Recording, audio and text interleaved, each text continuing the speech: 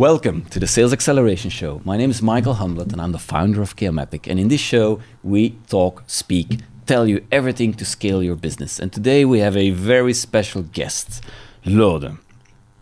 Maybe you explain first what you do before I start asking you some tough questions. My name is Lode. I'm the founder and CEO of Started at KBC. Started 5 years ago as a small incubator, but then we shifted and scaled ourselves now to the biggest accelerator in Belgium. We have 6 locations in Belgium and 4 in other countries. Cool. And one of the big topics, because we keep talking about is selling to large corporates. Of course. So today, my friends, we're going to talk about selling to large corporates. So maybe you first say the real problem, because you talk to all the startups, you talk to all the founders, and it's always the same thing they need. I'm not going to say it. You can say it. What do they need, Lode? Yeah, what do they need? First thing is, what do those corporates need? And are you talking to the right people? Mm-hmm. And if you talk to corporates as a startup, let's just separate scale-ups and startups first. Yeah, of course. If you talk to, and that is a bit our advice to startups, if you want to sell to corporates, think again. If you're a scale-up and you want to sell to corporates, then there's a big chance that you actually might succeed. Mm-hmm. If you're a startup and you want to sell to corporates and you're selling in their core business, it won't probably work. Because they don't trust you, probably. Because you're too small, because the risk is too high, losing image of the corporate is too high. And that's a natural thing, because usually you're not big enough. Should the strategy be that you wait until you get big enough until they come to you? Yes. Would that be? Because well, yeah, if they know where to find you, yes. But the thing is, if you're a scale-up, then it's not about the idea. It's not about the product. It's about how far you are and how successful you've already been as a scale-up. Usually you will have 100,000, 10,000, I don't know, customers, users. You'll have your product that's been validated. You've had funding, or you've grown organically into 15, 20, 25, 50 people. So corporates at that point cannot catch up anymore. And then you become their engine of motivation, innovation, and motivation, of course. Yeah. So and then so that's why we know a lot of corporates. Of course, some of them are big customers of ours. Others are sponsors, and there are very few ideas that I've seen that startups have that aren't already on the shelf in those big corporates. Mm-hmm. You have to understand as a startup that those big corporates, they have thousands of people working with their customers every day. So, and if you're targeting those same customers, chances are big that they already thought of your idea. Mm-hmm. But the thing is, it's not about the idea, it's about execution. Yeah, operationally. Yeah. So, and that's why, and that's the point where a lot of corporates fail, because they don't know how to put it in the market quickly. They don't know how to validate it. The speed and the lean approach and the knowledge, actually, and the knowledge, and the entrepreneurial mindset. Exactly. And because if you are a startup and you fail or you go to market and you make a mistake, it's not that bad. Mm-hmm. You're a startup. It's not that bad to make mistakes, because people know you learn. But if you're a corporate, you got your image to protect. You can't afford to make a mistake, because people say, "Whoa, image of that corporate. We expect them to have good products with that work and secure and stuff. And if things go wrong there, corporates don't want to take a risk of losing that. So, that's why we also have a program now to do corporate venturing. It's you flip it around, actually. We flip it around. So they can make separate venture. Can I pull you back? I want to look at two things here. I want to first talk about the startups, like the early startups, and then the scale-ups. A bit of strategy. One of the things I see when I teach these guys and when I help these guys, I always see the same thing happening. Is that one, their pricing is completely off. It's way too cheap for the value they give, right? And two, they actually always end up in the with the head of innovation or one of these parts within a large corporate. Yeah. And I've seen that it's really bad to sell to because they're geared towards innovation and they're not interested in rolling it out. And I just wanted to know your opinion. You have 3 things actually. There is first the person who you talk to. The other thing is the pricing. Yeah. And the third thing I forgot. But there will be That's a good third start. thing. That's right. a good start. Yeah. Let's start with this other 2. But there will be a third. Yeah. Yeah. You can because you're the sales expert. I'm listening. I'm learning actually. I think really? I think you're doing well, Lode. Oh, thank you. Thank you very much. Thank you. Michael, there we go again. Yeah. If you are talking to a SME, you're probably talk to the owner of an SME, someone who founded the company. Yeah. So you do an emotional selling, right? You say what because that guy has been where you are as a startup. He has been there like 5 or 10 years ago. So he wants to help and all that. Corporate is totally different. But you have an SME, then you have bigger corporates. And bigger corporates, you do the educational selling, where you don't talk to the owner yourself, but you're in the middle. You talk to the middle guy who has to sell your product to the owner. So create the material for his boss or her boss. That's the key thing they always miss. Yeah, yes. I agree. So you have to educate the other guy to sell for you. But in a corporate... you don't know as a startup what their real pain is, and the thing is, they don't either. Yeah. So if you talk to people, they meet each other at the coffee machine. There you do a political selling. Yeah. So you have to make sure you talk to the right people within that corporate who at a given moment could meet each other and say, well, look, I've met that guy. Oh yeah, I've met him too. Oh, maybe we could do a project together. If you don't have that, it's very hard to sell. And usually it's a guy from procurement. Usually it's people from IT in a big corporate. Yeah. Because what startups always forget is that if they sell software, it needs to be implemented. And you always need to pass through IT.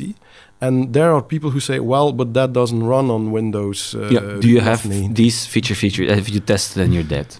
Yeah, or their operational system doesn't support it. And add to that the legal side. Yeah, that's a third party. That's number 3. That's number 3. Yeah. But usually, startups go and talk to the business. And business is usually enthusiastic about their product. But don't they have the budget? The fundamental budget is laying with... Yeah, they have... That was the third thing. If you talk to the right people... 3.5. The right people is not always the decision maker, but also the one who has the budget. Yeah. So you have to make sure that you need that up front, because some corporates are really friendly organization, but really friendly, helpful people, and they say, yeah, we want to see you. Sure, come. But it's brain picking. But it's not only brain picking, but they want to be friendly with you. They want to have a meeting with you, to listen to what you have to say. But actually, they're not willing to do anything with it. True. But I agree. They're like, okay, come over and we'll have a meeting. And if you potentially would sell something, you have a sales cycle of 12 months, 18 months, sometimes really long. And that's where I see a lot of pipelines go horribly wrong. They're all waiting. Yeah, we got the meeting, big party. And said, no, endorphins have to come when something's signed, which is like 12 months down the road. You don't have time for that. Yes, and the thing is, once you talk to a corporate, and I'm not saying these are bad organizations or bad people. It's just the way they're structured. Yeah, I agree. And it's and they're all goodwill. They all have they all want to help. But pricing is something that a lot of startups don't do right, because they don't take into account the effort it takes to get it implemented. So if you talk to a corporate, they see problems that you don't see. You as a startup, you can't even imagine the problem. Yeah. So you are coming with your product, with your solution. But the corporate sees, we have to implement it. We have to train our people. So they see problem. Yeah. So they see this is going to take time. This is going to take. We have to put it on one roadmap or two roadmap. We have to do education. Hell. Yeah. So and you don't know that. as a startup. No.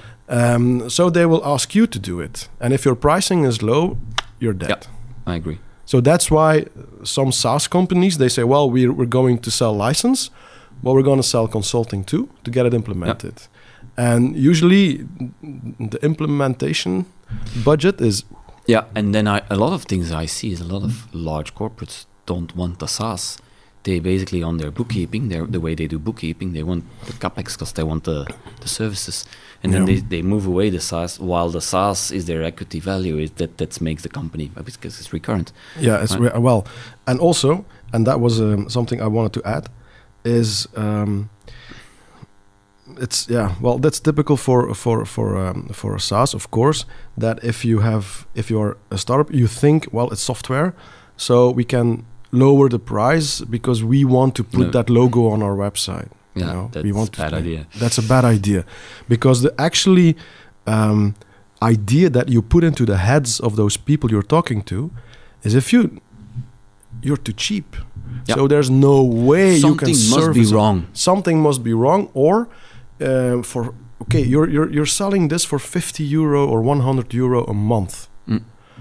No way that if we have a problem, that you can service us for €100 a month.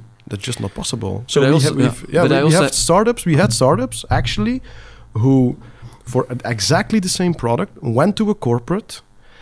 They tried to sell it for €150. Corporate didn't trust them because of the low price. And I said, no.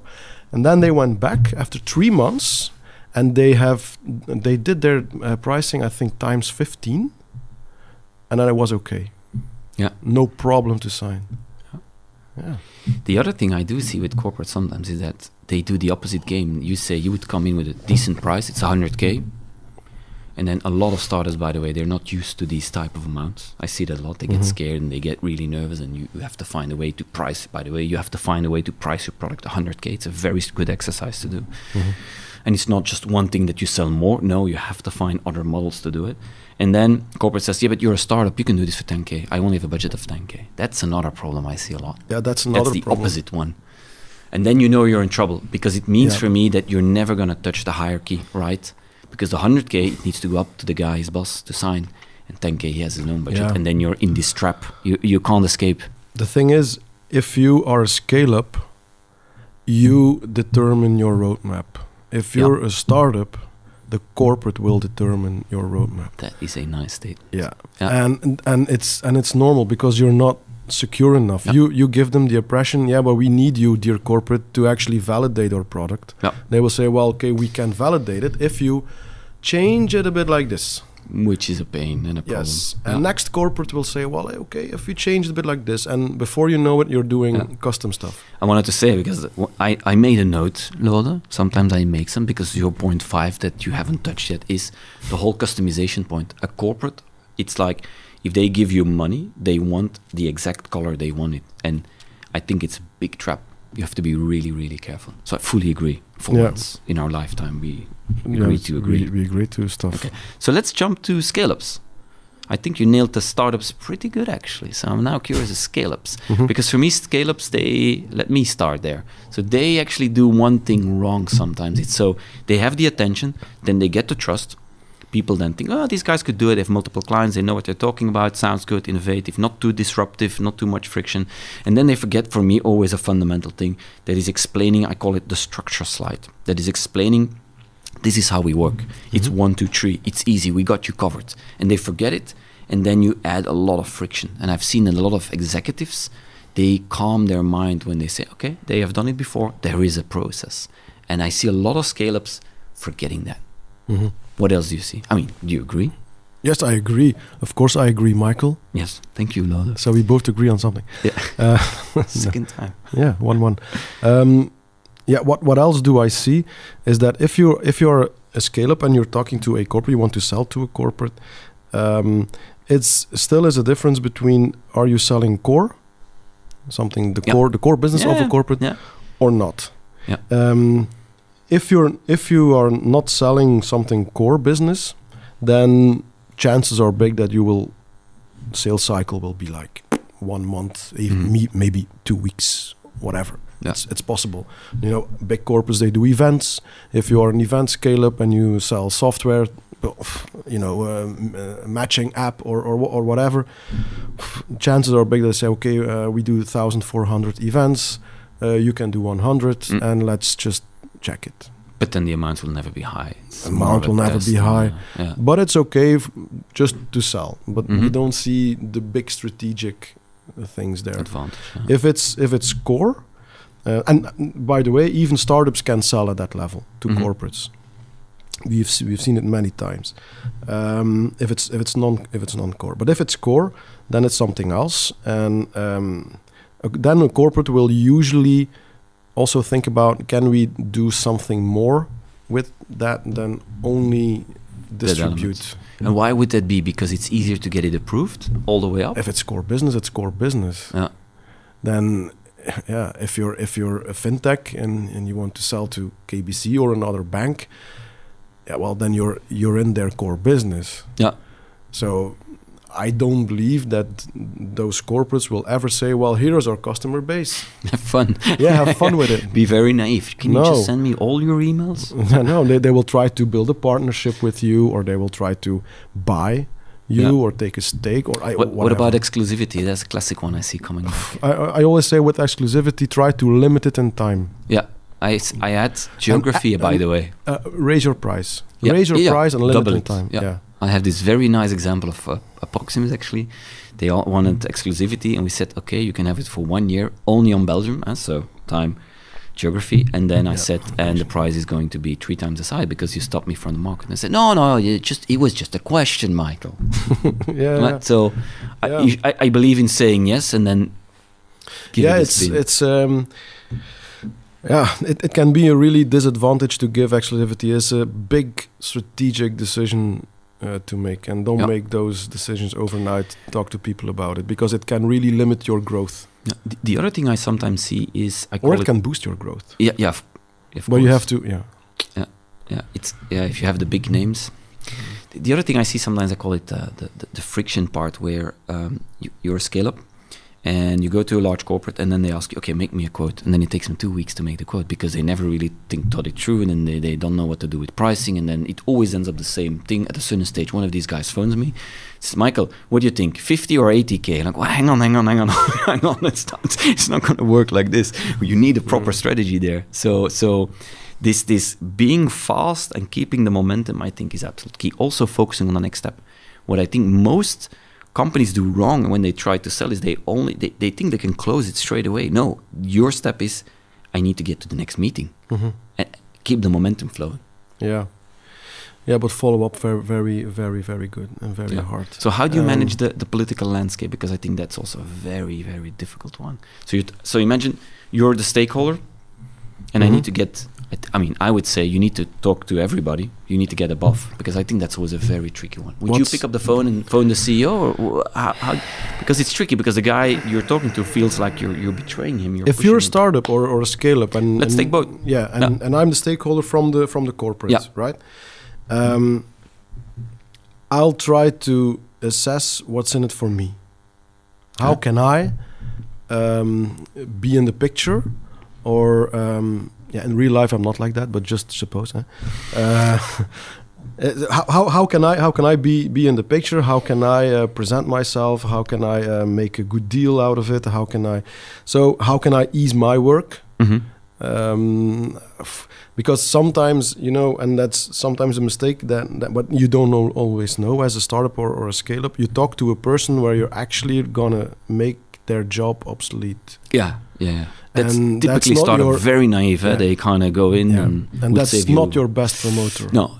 That's not your best promoter. Yeah. So you have to imagine it like a corporate is like a city, and you have to walk the right streets and go into the right buildings and talk to the right people. But in order to, and that's why the sales cycle is usually so long. You don't know who the right people are from the beginning. That's sometimes why accelerators are there, because they have a network within those partners. Put you in front of the right. Yeah, they can.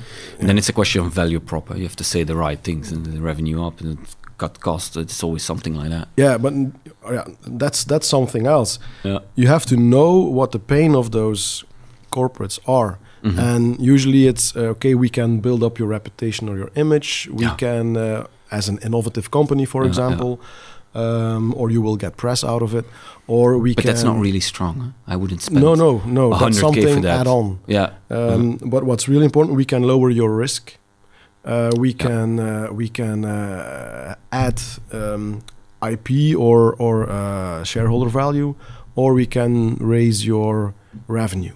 Stuff like that. Talking about IP, because I think that's something that always comes back, and you must be experienced in the meantime, is a lot of these corporates want a piece of IP. So they'll say, if you sell to me, you're actually developing a part of your solution based on my requisites. So basically, you will create IP based on my knowledge.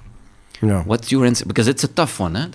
It's also a very dangerous discussion. There again, I think if you're a startup, your negotiation strength is lower than when you're a scale-up. Yeah. Because would you do it? sorry, would you do that? What? Give my IP? Them to do? Yeah. No, me neither. no. I would say sorry. No, we don't do that. No. And then the other thing, co-creation. That's the answer to no real IP. Okay, let's do co-creation. And I'm like, yeah, but you guys, I mean, let's take a bank and example. They're just not set up to do this kind of construction, because then you have to do revenue share. It's just so difficult to set up. It's difficult to set up. Yeah, that's the problem. It's never really gonna. And then again, you have different stakeholders. And you have to make those agreements up front. And you say, well, let's co-create something together. You have an innovative party, a not innovative party, and a customer. Yeah, customer kind of, and they work together around a problem that customer has and whatnot, and that the non-innovative party has detected, and they're looking for an innovative party, a startup, a scale-up, to make it sexy, and to actually even build it if they can't. Depending on the strength of each of those parties, you can make an arrangement. Usually, customers don't get anything because they want their problem to get solved. That's the win for them. Then the corporate can have they can have a new product, and the startup or the scale-up can have a distribution model. So if that's value for both of them, you just make an agreement on that. But IP is something really difficult to, then you need a fourth party as big lawyer. Yeah, and then it's going to cost you a fortune. To structure it all. Yeah. Usually the partners that we work with, they say, well, if we work with startups and we do something together, they own the IP. Yeah, I also think it's valuable. It's the only way, and you'll get a lot of discount on certain pricing. You can do other arrangements so that at least product becomes stronger. Yeah. The other thing also for the corporates that are customers of Started, for example, all our partners or experts, they sign a contract where they can't claim IP. Yeah, smart. So so the corporate knows, well, if we develop a corporate venture or whatever, and we work with Started, it's IP. So it's like you're the protecting you're like the chicken sitting on the protecting. I'm a chicken. Yes, you're the chicken. Huh? I thought so this morning. So as we are near the end, let me ask you some really. Now you can talk to my front head. Yeah, I'm the chicken. So. Let me ask you some chicken question, Lode, because I know you're in a very, very changing, agile environment. A lot of pivoting going around, and things change all the time. So how do you focus, you as a person? How do you know what to do and what not to do and push away? How do I focus? It's for me. It's sometimes very hard to focus because like you say, you see a lot of opportunities, and I'm a yes guy. I got energy from doing new stuff. So our previous guest, you know what he said? I really liked it. I have other people to fix this. I just need to run. No. I have to learn. I have had to learn to focus more. Yeah. Because then if you run alone, then you're alone. Yeah, no, so true. Nothing happens. True. And like I said before, it's not about the idea; it's about execution. So Started as a team thing. So so everybody has great ideas, and I don't want to be the only one to have them. So if you sometimes take a step back in your spaghetti head, other ideas come up that are usually far more valuable. So where then do you get your inspiration? I read a lot. I watch. Is it then? Can I ask? Star Trek? Is it Star Trek? Is it business books then? No, hell no. I also get an overdose sometimes. I don't want to read. Yeah. No. So not Star Wars, Star Trek. Yeah, Star Trek. Yeah. Okay, science fiction. Yeah, well, yeah. I'm a big fan, by the way. So yeah, I like Star Trek and all those things. That's how I unwind as well. Just run escape away. literature, as they call it. Yeah, but the literature, it's usually about other people. So their story fascinates me. The last one I read was about from Richard Branson. Yeah.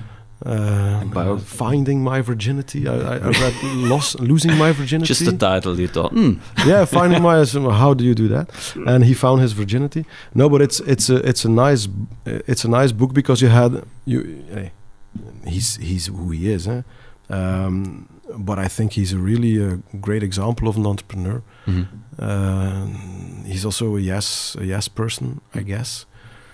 So yeah, let's make a aviation company. Okay, fine. Hey, let's buy Virgin Airlines. So what do you think is great. what do you think is your biggest mistake you've done? You said, I'm never gonna do that again. That was really wrong.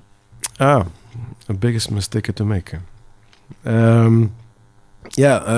Like I said, the first time we tried this interview, you have to know it's the second time we tried. Yeah. We kept telling really bad jokes. And then we couldn't air them, so we had said, let's do something really serious. And I think you're doing well. About cows and... Yeah, you actually know a great joke about... No. Yeah.